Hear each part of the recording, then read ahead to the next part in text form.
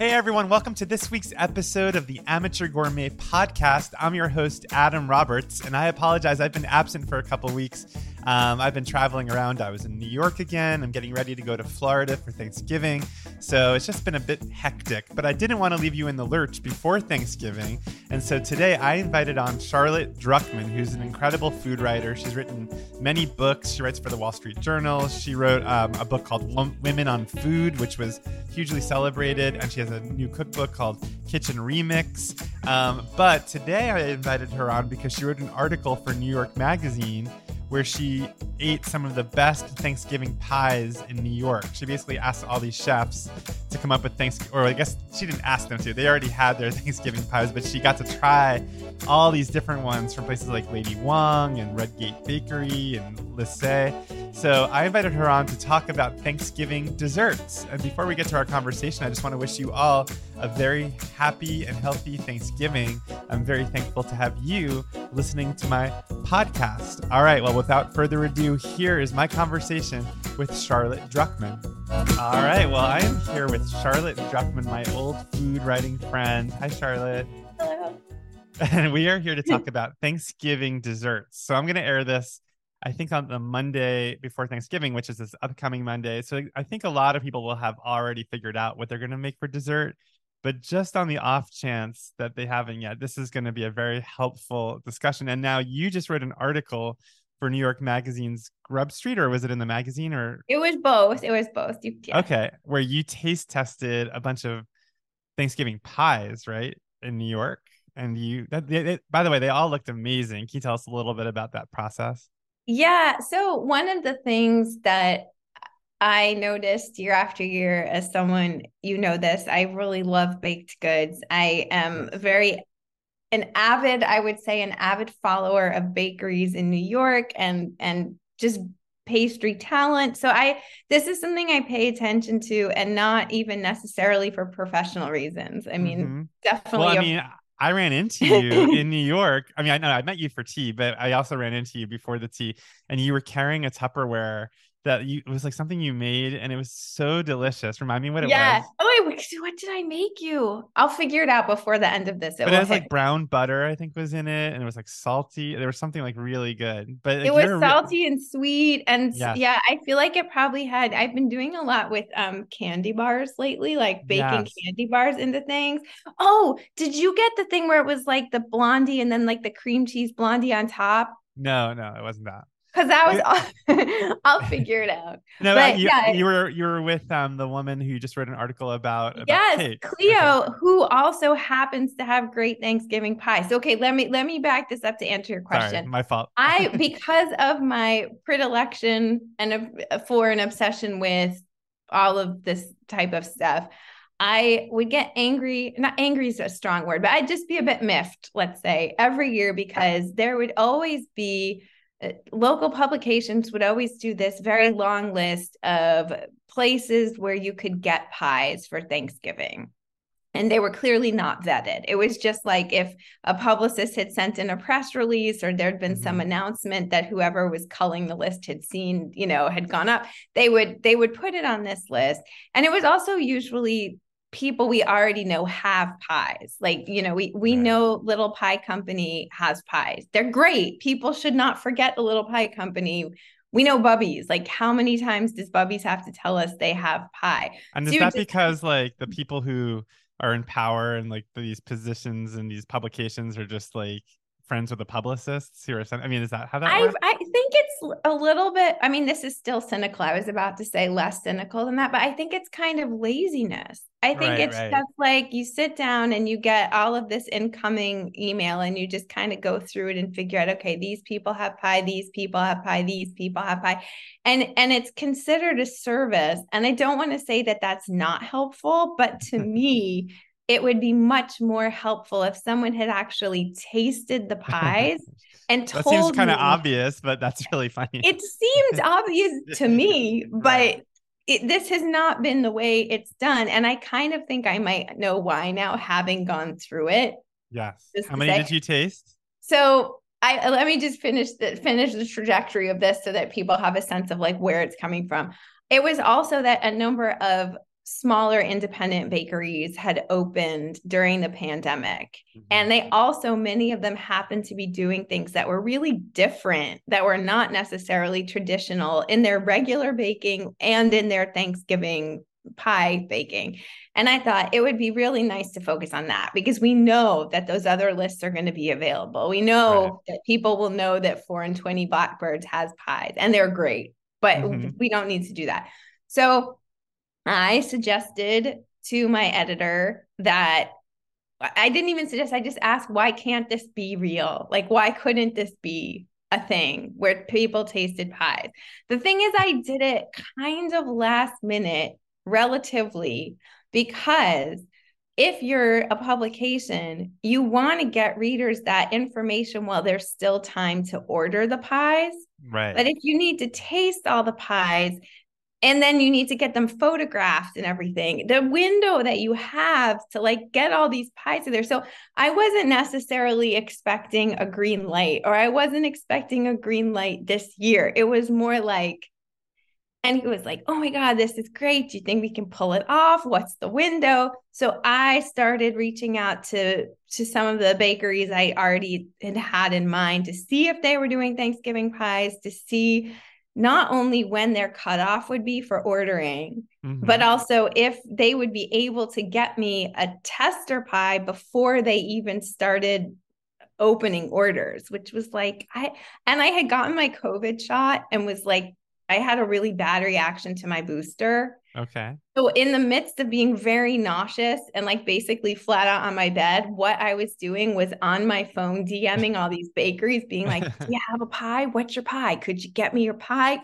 So that was what happened. And we ended up with 40 pies in one afternoon. Wow. That is a lot of pies. It is a lot. Because the article only has 12, right? Yeah, it has 11 in the end. And we were going to, so another interesting sort of like for people who wonder how these stories happen and how they get made, the hope was that the way that it works at New York Magazine, and I think a lot of magazines too, in terms of deciding what's digital and what's in print, is that digital will often present stories that they think could be good for print at those meetings. And then if they get approved, it kind of changes your production, because the way something is going to be produced for print is still much more kind of elaborate and expensive, and on also a tighter deadline, because that issue has to close on a Friday so that it can come out the next week. Got it. So once they knew that they wanted it for print, it meant a few things. It meant that you're only going to have so much room on the printed page for your pies. It also meant, and I have experience doing this, so I knew I had a good sense, but you kind of have to think a little bit like a market editor, and you have to think, how are all of these pies going to look on the page?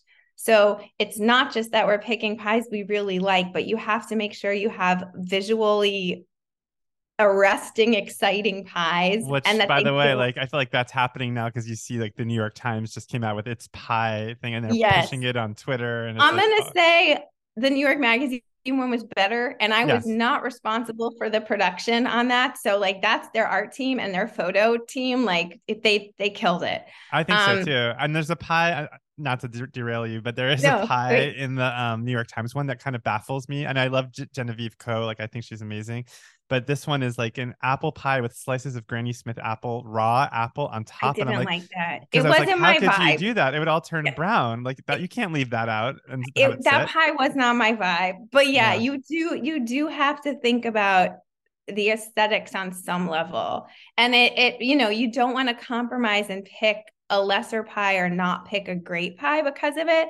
But it also means that if you have too many apple pies, I mean, you don't want too many apple pies anyway. You want a range, but especially when you're thinking of it as an image, you're going to need visual diversity. And you also need pies that are going to make some kind of impression visually. So you had 40 pies to taste. And there was a group of you, right? There was me and 3 of my friends, and all of them are friends who are food people. Like I wasn't going to just pick randoms. I had to really trust them. So I did pick people who I really, really trust on pie. I picked Moonlin Tsai and Yin Chang, who are the founders of Heart of Dinner, which is an amazing organization that gets meals to the elderly populations of Chinatowns all across New York City.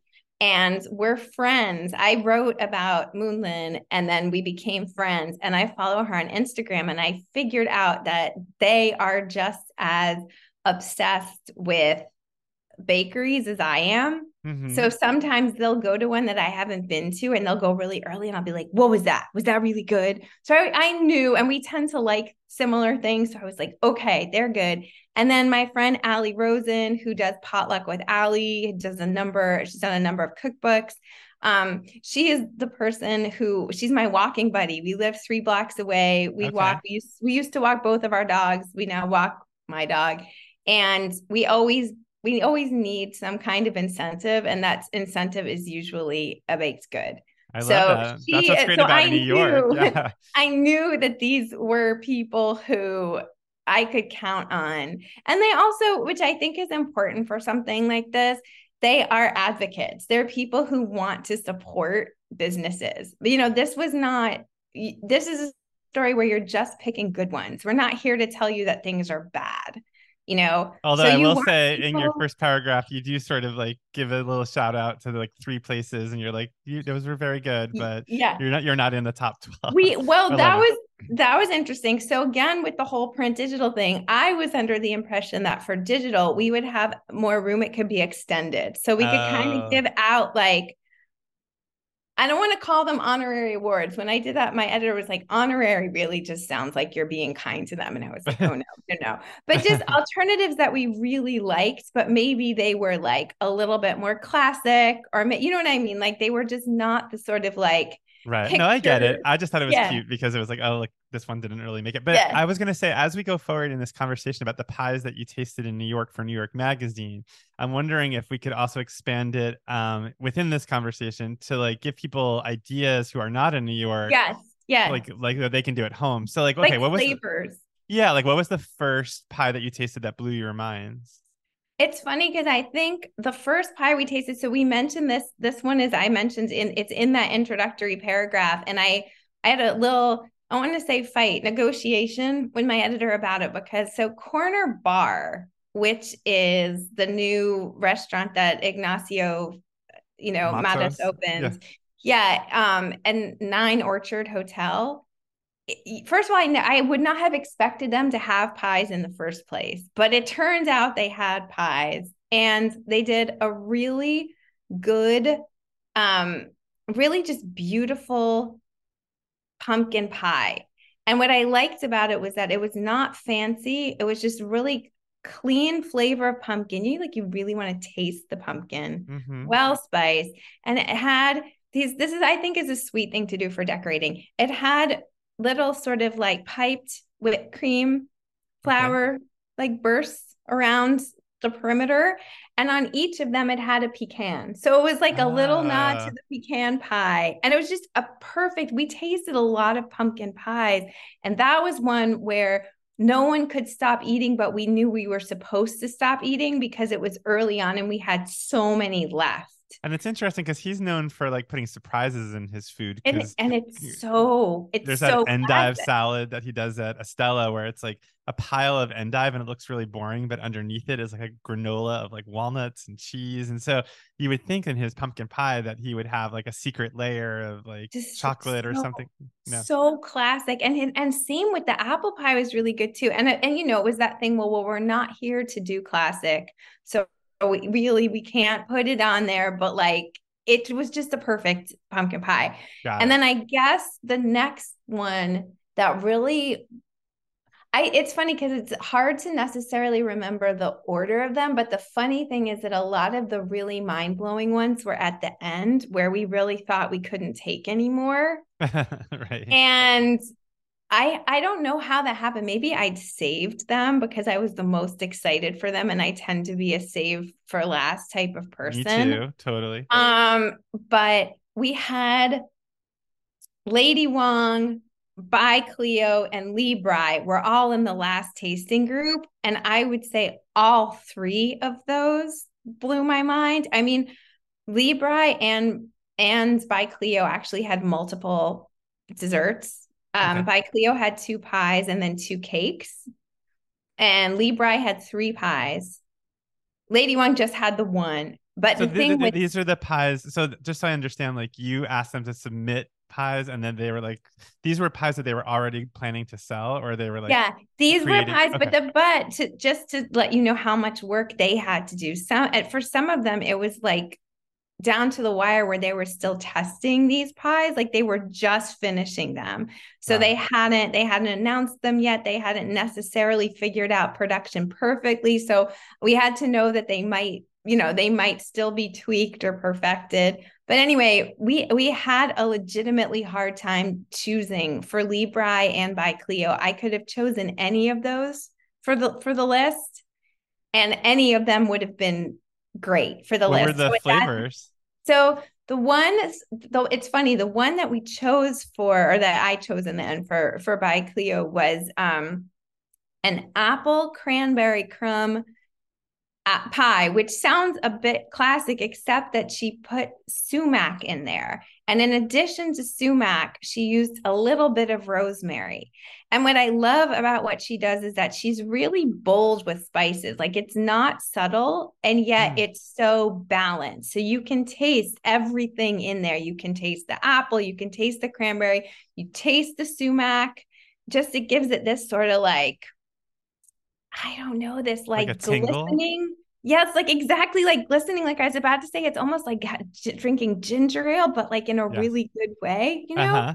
Um, you could taste all of it. And then she also, this is like maybe a nerdy thing, but I like a real solid, generous crumb. I don't like those like namby-pamby crumbs where they're Hmm. small and then they like kind of disintegrate. She just had really, really good crumbs. So it's funny. So I chose that one because it was a good balance for the group that we had. But I'm going to admit this right now. I ordered myself one of her pies, and I ordered her pumpkin chai pie for myself. Oh, that's a good idea. Pumpkin chai. I It's like that. pumpkin chai, and she goes heavy on the chai, and I love it. She calls it like a dirty chai pumpkin pie, just Oh, to you know, give that's a good you. idea to just sort of. So, I mean, if you were going to try to recreate that at home, would you just like really just go heavy on the traditional spices that go in chai, which I think are is it nutmeg, cloves?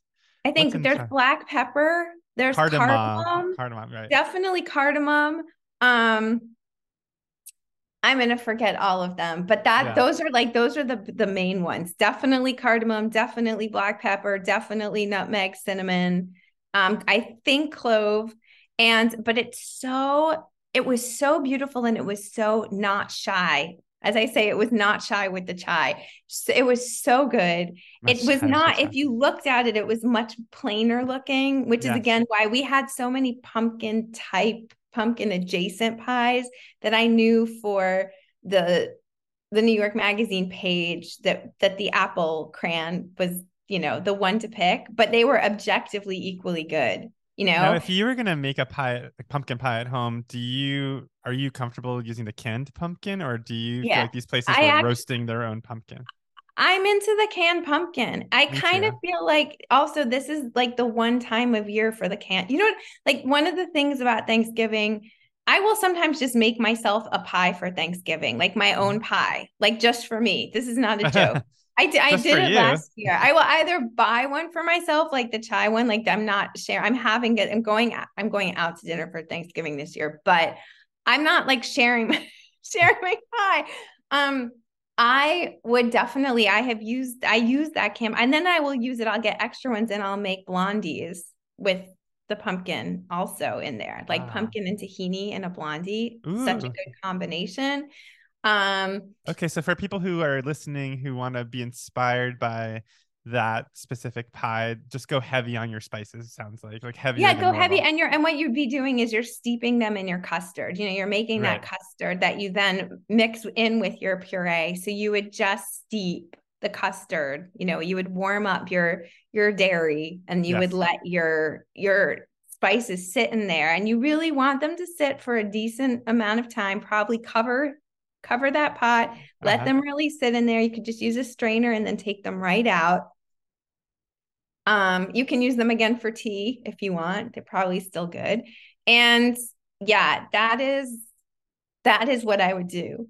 And it's a Yes. simple thing, but I think the reason she did it so well was that she really went for it.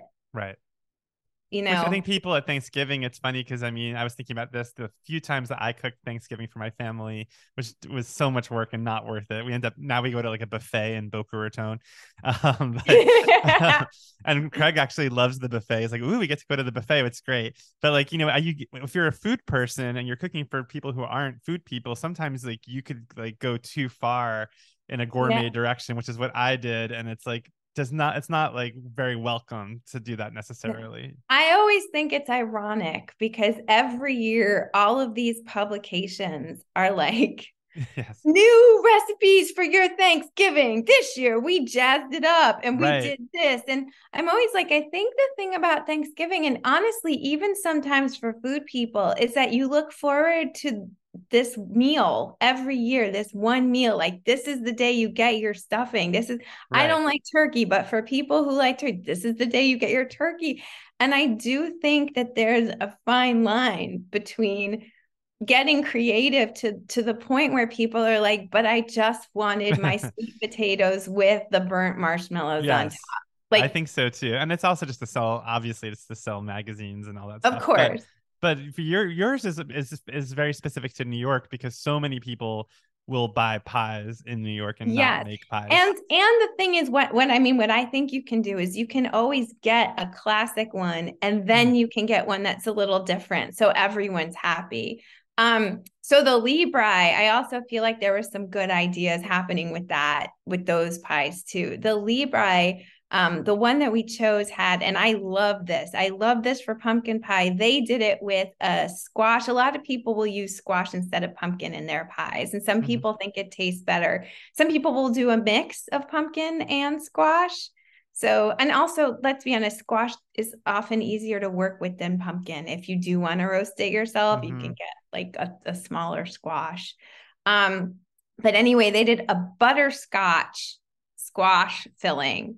Mm. And then they did a homemade ginger snap crust. You do Yeah. not need to make your own ginger snaps. If you do, though, which they did, you can really amp up the ginger flavor. I love that. That sounds delicious. And they were really good. I think something people don't realize, you need a well-baked crust. When we were tasting the Libri pies, Yin actually said this entire section, these Libri pies, like they need their own like stereo surround sound theater because they crunched so loudly And it's a and they nice were contrast to the creamy filling. I it like was that. really nice. And their apple pie was what they did. And it was like one thing that they did really well, but they also cooked the apples like I like. People, we noticed when we were doing the tasting that we had some different opinions on how you like your apples in your apple pie.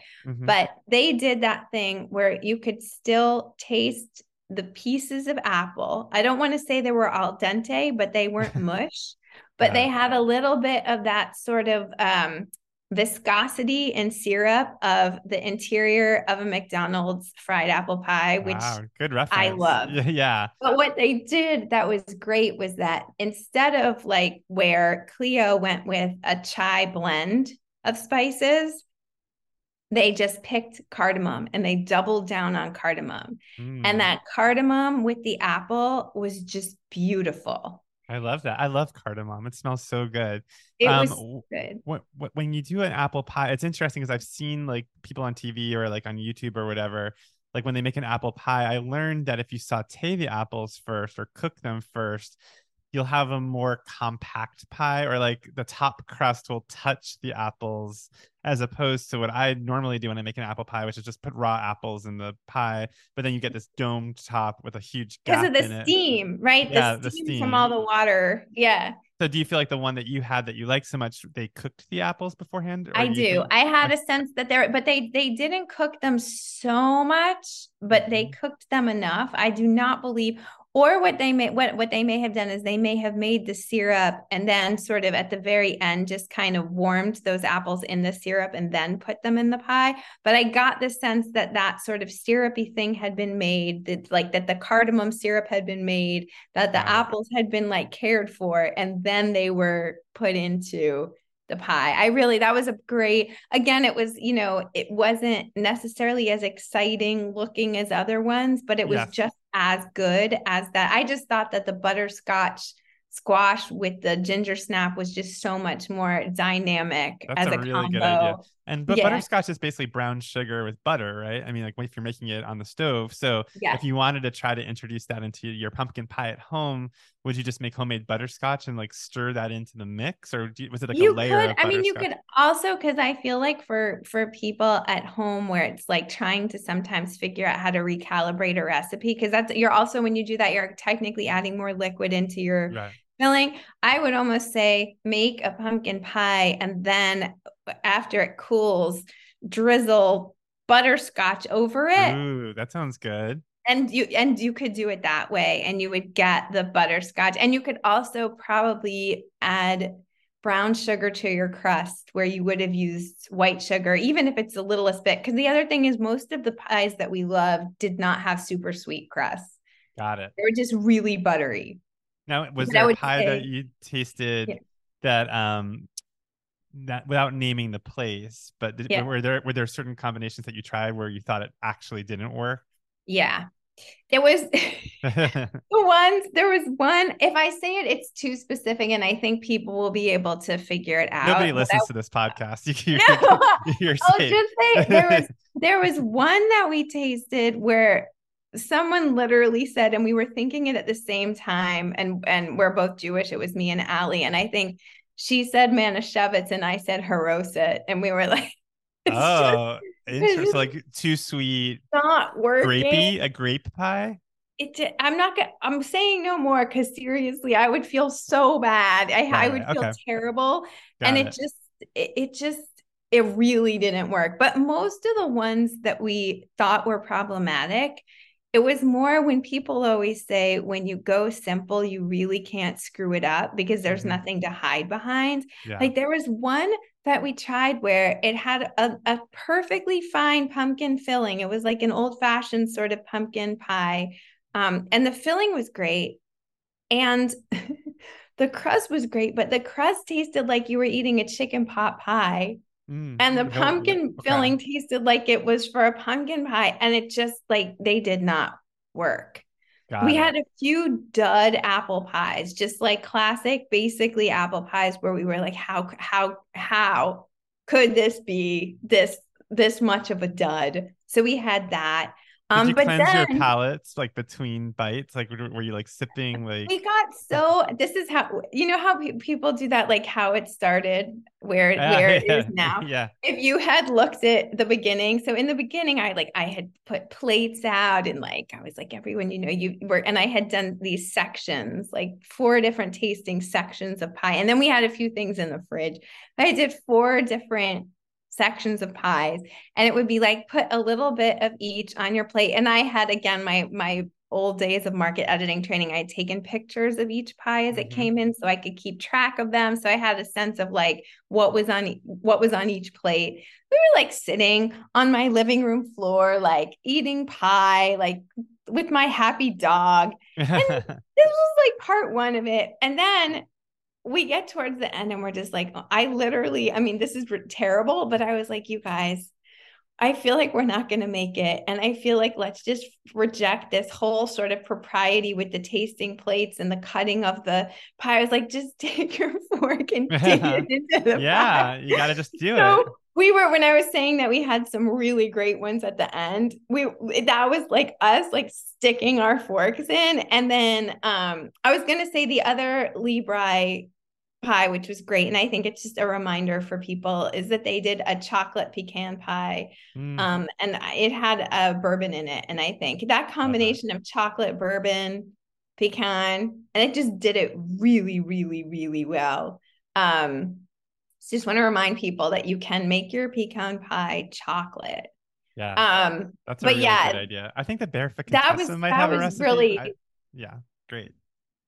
And that's something that you can go online and you can find recipes for chocolate pecan pie. Actually, Dory Greenspan has a great one. Oh, good. Okay. I actually am craving that right now. I kind of want to make, I don't know why, but I'm like craving David Leibovitz's ginger cake. Have you ever made that? It's With so good. with You fresh know, I ginger. just Yeah. made I had so one of the pies we tested was I loved this. This was I would never would have thought of this. I love buttermilk pie, which is Mm, such an easy pie to make because it's essentially a pantry pie. And if you have full fat buttermilk, which we can get now in New York City, it used to be hard to find, but now I can find it like pretty easily, which is great. cool. She had done, and I told her she had misnamed it because she called it a buttermilk apple pie. So we all thought that it was going to be kind of like a buttermilk crust Hmm. apple pie. What she did was it was technically a buttermilk pie with a top layer of apples. Mm, And I just ah, thought that was really cool because, again, you could do that thing where you kind of pre cooked the apples. You know, so you yeah. made, if you're doing a cheap version at home, you could make your buttermilk pie. You could pre cook your apples and then you could just lay them over I the like that top, like idea. in a Not pile. raw apple, actually cooked apples. That's good. Yeah, and I really we had a very interesting conversation because the judges were like, "But this is an apple pie," and I was like, "Right, it's buttermilk pie." And like for some reason, this was like disturbing to them, and I was like, Okay. "I think this is great." Like I really really liked it. It's It's kind of like yeah. having an apple custard pie, but the buttermilk picks up on the acidity in the apples. But it sounds like mush on mush. No, because if you treat the apples right, they're not going to get overcooked. So you're still Got going to it. get like you want that integrity of the apple. Right. And then you're going to have, you know, when buttermilk pie sets, it's mush, but it's got like a little give. I don't want to say it's like, you know, flan, but it's closer maybe to like a panna cotta. Right. So you So have a it little should be texture. more like a cloud. And then you have the little soft but with a bite apples on top. And she uses einkorn flour in her crust, I don't even know which what that is. also it's one of those ancient, one of Okay. the ancient grains. And it works really well on pie crust. It gives a kind of a bit of a nutty weediness to Mm. it. So I Um, really liked that pie. so Charlotte, we have about 20 minutes left. So I'm gonna like steer us now down a different road, away from the pie. But did you want to finish I was the going to finish this because I remember why I started telling you about Mel the Bakery because it's another idea based on Oh, ginger. yeah. Okay. But eventually I want to get to like baking tips for home cooks who are just gonna make like normal desserts. So we'll get to that Okay. next. Okay. Okay. We can actually, this will segue into that because I Okay, have a great. suggestion that people may or may not take. She snuck in some cookies with her pies that she sent over. And one of them was like, when you think of a chewy ginger cookie, you Hmm. know, those like molasses ginger cookies that people kind of make at this time of year. And they're sort of like gingerbread cookies, but they're chewy. Yeah. And she did that, but she did it with candied ginger in it, which Mm. is so delicious. And if you can't buy, like, if you can't make your own candied ginger, you could get crystallized Yes. ginger. Um, and that would work too. But I have to say, the texture of candied ginger is actually a bit softer. It's a bit chewier. It's less hard. Hmm. But she had done that. And then this is what blew my mind. She had taken pine nuts and put pine nuts around the edges and on the tops of those Wow. cookies. And the two things that struck me were just how pronounced the ginger was and then the pine nut. I really love, and this is where I'm going with this. I love the combination of chocolate and ginger. I just think it's one of the most sophisticated, beautiful combinations. Hmm. And there is a chocolate company in New York City called Lila Chocolates, which you probably remember. It's like really old fashioned and lovely. And they make dark chocolate covered ginger, candied Mm. ginger. And I love it. And when I tasted that cookie, I thought, I want to make super decadent brownies where they're ginger brownies and I want to use molasses in them to like riff on that cookie. And I'm going to get the Lila chocolate, dark chocolate covered ginger, and I'm going to chop it up and put it in the brownie. And I'm Ooh. going to sprinkle pine nuts on top. I'm telling you, they're delicious. And even if you didn't want to like go through all the tweaking of like figuring out how to add molasses to your Yeah. brownies, you too could chop up some, candied or just crystallized ginger, some dark chocolate. You can like totally make this up yourself without having to go the extra mile. You add some spices to your brownie mix, definitely ginger, What little about cinnamon, little orange clove. zest in there? You could totally do orange zest in there. It would be Yeah. beautiful. I think And that'd be I nice. I am the person who for Passover suggested that we just have a huge chocolate mousse on the Mm. table, a huge bowl of chocolate mousse and a huge bowl of whipped cream and pass it Okay. around. So I'm Yeah. also someone who thinks if you want to make the most fantastic brownies and then have ice cream on Ooh. the table and just basically have brownies a la mode with like chocolate sauce or butterscotch sauce. And you want to do it where it's ginger spice. So like you're still feeling a little bit This festive. feels Christmassy. I feel like for Christmas people could do It could that. be Christmas, but I feel also like that sort of like ginger, all those warm Yeah. spices are technically what are in the pumpkin spice mix. You're a brownie like guru Oh, maverick. Like you you're know obsessed. this. We've Yeah. discussed I mean, this. if you follow Charlotte on Instagram, you'll see some of her creations and they're wild. I Okay, but love it. now we have about like a little time left. So okay, Yeah. we're gonna now like pivot to people at home who like are gonna make Thanksgiving desserts. They're hard. These are people who like work 9 to 12, 9 to 6 jobs. They're exhausted. So like what two, whether they're pies or maybe something else, like what are the two essential Thanksgiving desserts that you think every Thanksgiving table should have on a Okay, I'm not a traditionalist. So when I right? say this, you have to know that. I just want to say I think it's okay to buy. I think you have to know your strengths, especially when you're short on time. Mm-hmm. And if you are not a baker and the sort of, people have such expectations for pies on that Yes. holiday. And if that's going to stress you out, buy a pie. Yeah, Like just it's buy a pie. okay. I know. Take the When I cooked for my family, this is such a like intense family story, but we had 16 people coming for dinner, and I made 16 individual pumpkin mousse parfaits for each individual person Oh my from God. Barefoot Contessa. So like I was so proud of myself. They were like in champagne flutes or like plastic ones, but whatever. And they did have candied ginger and they whipped cream and I made them I the night think it's a before. great idea. Like I would love that. But my mom at the last minute, right before Thanksgiving started, said, by the way, my friend Debbie and her daughters are also coming for dessert. And I was like, this is like when I was like a perfectionist, like everything had to be perfect. And I was like, but I only have 16 and there are 16 people coming. And if Debbie comes and she's like, well, I won't have one and your grandmother doesn't have to have it. And became this like huge epic fight. And I got very traumatized by that. So that's why I don't make Thanksgiving anymore. Anyway, okay. So what were you saying? Buy a pie, buy a pie. I'm Yeah. saying that if that's something that stresses you out and you have limited time, don't spend the limited time you have on the thing Yeah. that is like your personal I think you're Everest. stalling for time. I think you No, don't I'm want to not. answer. I'm not. I just wanted to say that because I'm going to suggest things that aren't necessarily traditional. So I want to just Okay. throw that out there. I'm not poo-pooing pie. It's just that I feel like there's so much out there about pie that you Oh, don't. so you're not going to suggest pie? No, I'm going to say because I'm thinking about people and time crunch and comfort. I actually love the idea of doing tea cakes, loaf cakes, because you can Okay. freeze them in advance and you Yes. can warm them up and serve them with ice cream or whipped cream. Ooh, like a And pumpkin you tea cake or something. you can do a pumpkin tea cake. You can do kind of actually like the idea of the David Leibowitz ginger cake, Uh-huh. like a kind of a gingerbread take on a cake. You can also people do apple loaf cakes as well.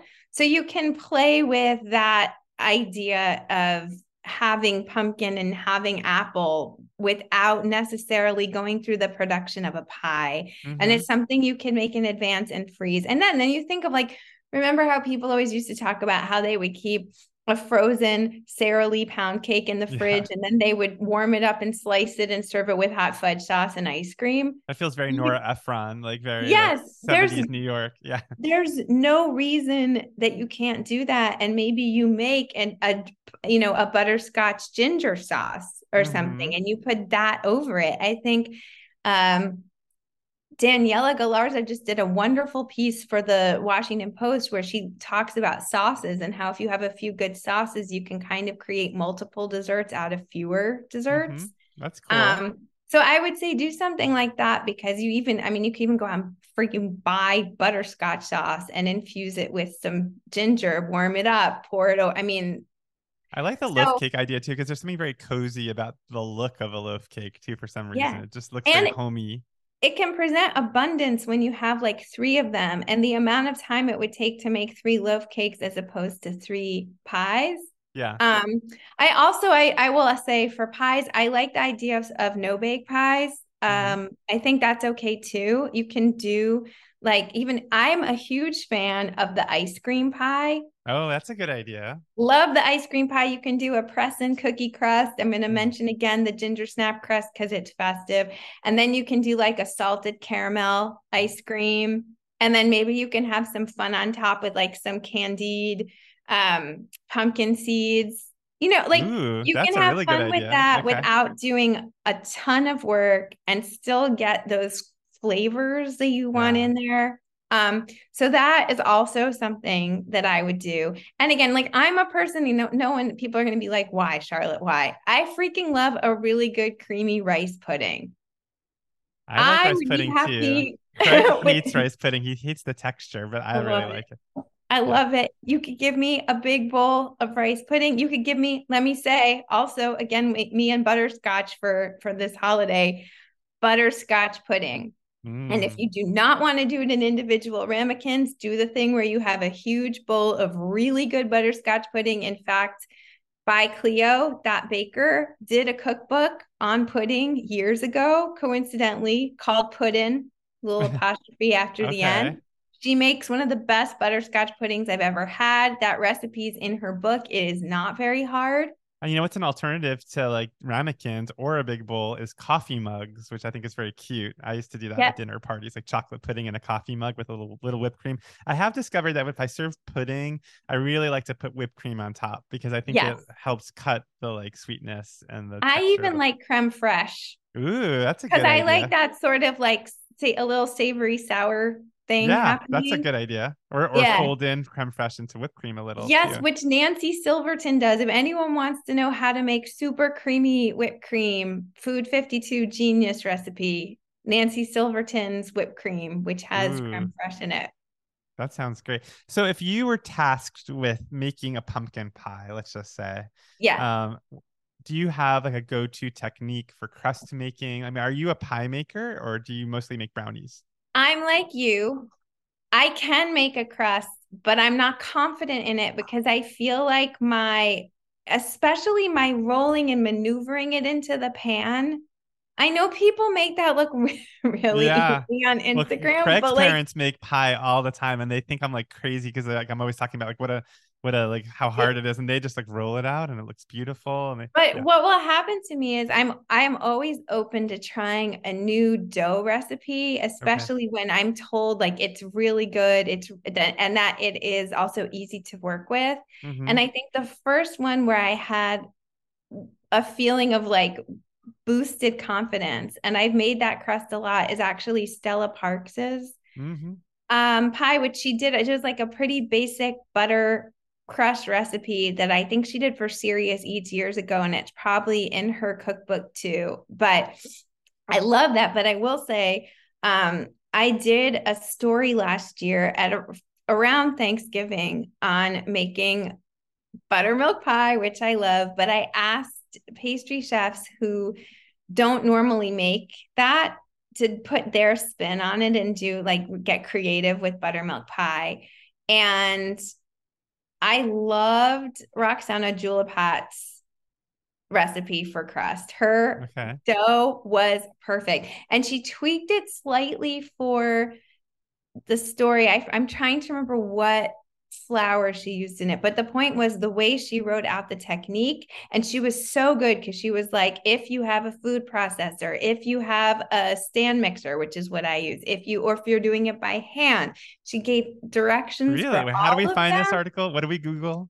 it's if you look up, it's annoying because it's the Wall Street Journal and I think it's embargoed. Like it's one of those Yeah. annoying things where you have to have access. But if you were to look up Wall Street Journal buttermilk pie, but Okay. honestly, if you got her cookbook, Mother Grains, Oh, I would okay. now trust any. That was so last year I decided to make for Thanksgiving for myself my own pie Yes. inspired by that story. I did sort of a Dr. Frankenstein thing where I pulled things from each of the pies. Hmm. But I decided I wanted a chocolate chess pie.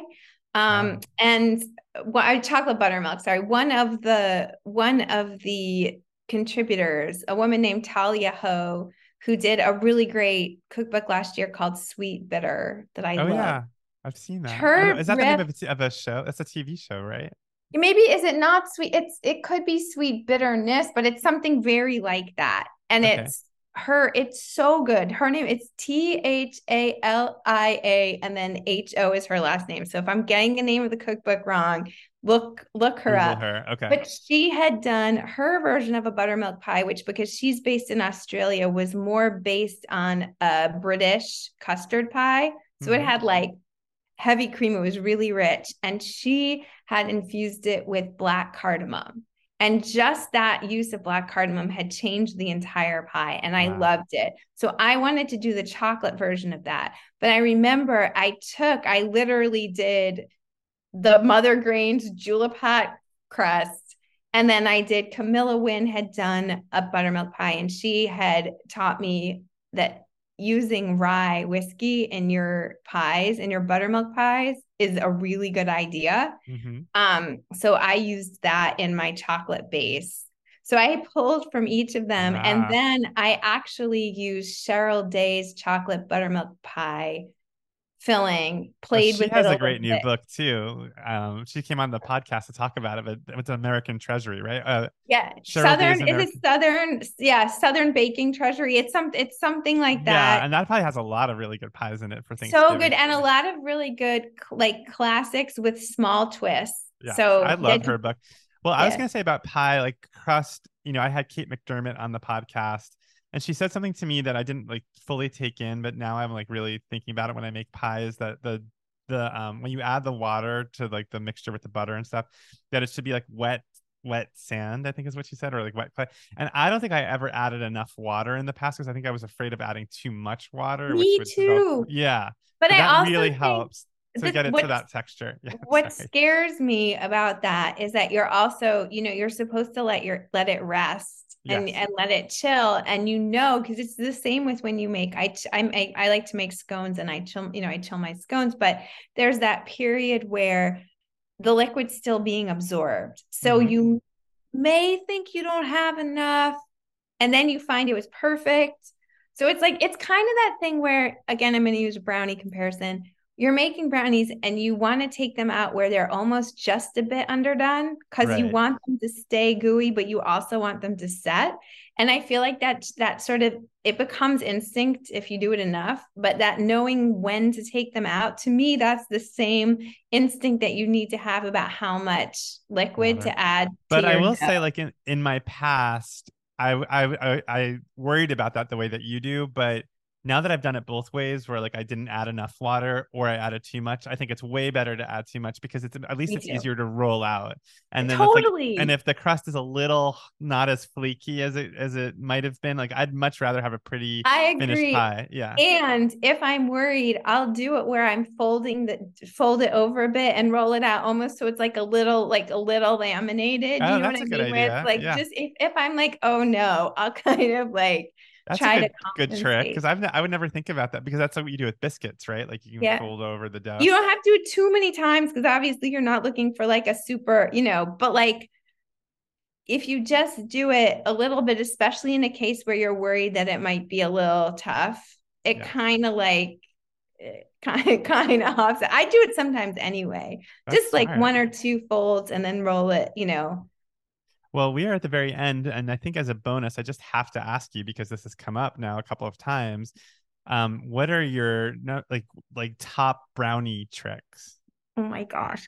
Well, I went through, okay, I feel like we go through phases, But when I was coming of age as a baker person Okay. in my kitchen, it was very much always that you were supposed to make the brownies that were the chewy brownies where you're using chopped chocolate and melting it Mm-hmm. with your butter, using that in your brownies.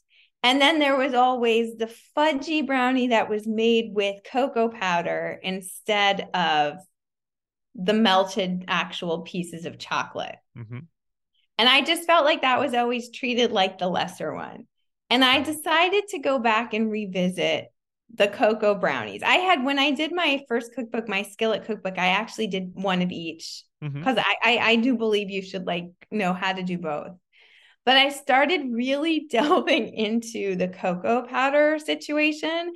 And what Okay. I would do is, and I advocate this in any brownies you make, I like to add additional chocolate chunks to the batter after it is all made. So you fold in chocolate chunks. So you get the best of everything. You get the You get, cocoa and and you that get is the what I chocolate. Yeah. did. That is what I started doing, which is I started making cocoa based brownies for the fudginess, but then I still wanted that melty kind of just I whole love that. chocolate in there. And then recently I was like, let me go back now to the chocolate chunk method where I'm melting the chunks with the butter just to see, because I've been in this phase where I'm only doing cocoa powder and I'm convinced it's like so great. Now I want to go back. What I did, again, best of both worlds, I did that technique with cocoa powder added and Mm. maybe a little cocoa powder extra than you Mm-hmm. might normally add. So I replaced some of my flour with cocoa powder. Oh, that's really smart. Okay, I get that. So Got it. it's again you're and then I added chocolate chunks because I'm a heathen. But like you wouldn't, you don't have to do that. It's But funny because I have a flourless chocolate cake recipe that I make that is basically melted chocolate and butter that you add cocoa powder to. So I wonder if it's just a yep, difference in how many eggs go in it, like in terms of yep. what makes it a cake versus a brownie. But oh, I was gonna say Alice And also Merdrich's. maybe if Yeah. you're using a leavener too. It can Oh, be right. eggs, but also you're gonna have a little, yeah. Little fluff. Well, Alice Medrick, how do you say her name? Medrich? You know who I'm Is talking it about? Medrich or Medrick? I don't know. Well, she's amazing. I love her book, but her cocoa brownie recipe is my go-to brownie recipe. And in that It's one, you bloom the cocoa in butter over a double boiler, and it kind of brings it to life a little bit. But as a final question, what brand of cocoa powder do you use? So okay. I feel like there are a lot of companies that have really lately done great things in terms of sourcing better chocolate. And I say better because I mean that just in terms of like the farms, how everyone's being treated, the fact that it's organic, the fact that it's small scale farming, all of that stuff.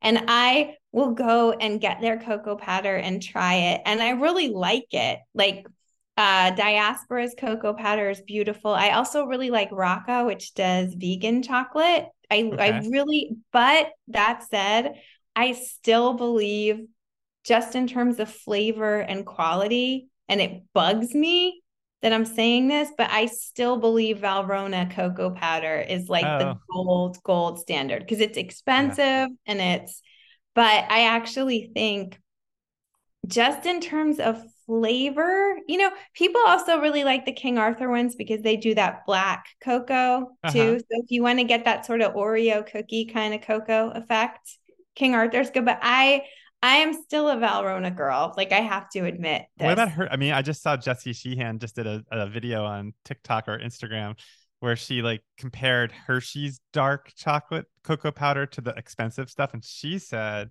for her money the Hershey's dark was just as good. Do you I do think you it disagree? depends on the kind of flavor you're going for. If you're Right. going for that more sort of like old fashioned American flavor, Yeah. I think Hershey's is always going to give you that effect. Right. But I think if you're like me and I really love dark chocolate. Like for me, the darker the better. I think that's probably why I really like the Valrhona. I think if you are someone who likes a dark, deep chocolate, it might be worth getting the European Yeah. I've cocoa gotten powder. Valrhona before, and I would say like almost tastes like deeper. Like it It's almost like really good coffee versus just like Starbucks coffee or something. Yeah.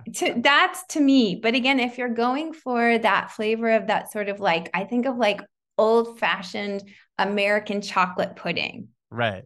Like I could totally see, I feel like Hershey's cocoa powder, not that you're making your pudding with cocoa powder, but I just mean that flavor profile, or like the Toll House chocolate chip cookie, like that flavor profile is where you're going with Hershey. So if you're going for that kind of like nostalgic comfort, like probably cupcakes or like a chocolate birthday cake. But if you're like someone who just really, really loves dark chocolate, the darker the better, then you might want to spend your money on same. Even and the diaspora and the Rocca too tend to be in that darker camp. Well, Charlotte, this was a delight, and I hope that you will come back on to talk more about brownies and cakes. I will talk about anything. I'm going to a play tonight, just FYI. I feel like what are you seeing? I now, you know what? I'm going to forget the name of it. Please hold so I can look up. Tell me about it. I'll tell you what it is. It's a one-woman show at the Signature Theater that my mom saw and was actually like, you really, really need to see this. Please, I'm going to find it. Just hold on one second. Yeah. It's called My Broken Language. Actually, I don't know that one. And she said it's this one woman show, and it's sort of like a combination of narrative. It works in poetry and music. Wow. Which is, I'm not always into that, but she was like, I really think you're going to love it. And I also saw last week, which I feel like everyone should see, even if you saw it the first time, Top Dog Underdog. Oh, I really want to see that. I read it in school, but I've never seen it before. So I didn't see the original one at the Public, but I'm told that this one is just as good. And because the actors are so different, it doesn't feel like the same play. In fact, I talked to two people who, after seeing this one, were like, I don't even remember the first one. I just remember it being great. Oh, cool. So, okay. I'll have to come back then and see it. You just gave me an excuse. Yep. All right. Well, enjoy your play tonight and have a great Thanksgiving. You too. Happy Thanksgiving. Happy pie or not pie. Yeah. Whatever's on the buffet is what we'll eat. So, all right. I'll talk to you soon. Bye, Charlotte. Bye. All right, thanks for listening to this week's episode. If you haven't already, you want to get a copy of my new cookbook, Give My Swiss Shards to Broadway. It's the Broadway Lovers Cookbook. It's great for a gift. Get it for your family, for your friends, anyone who loves show tunes and cooking. All right, I'll see you back here soon. Take care.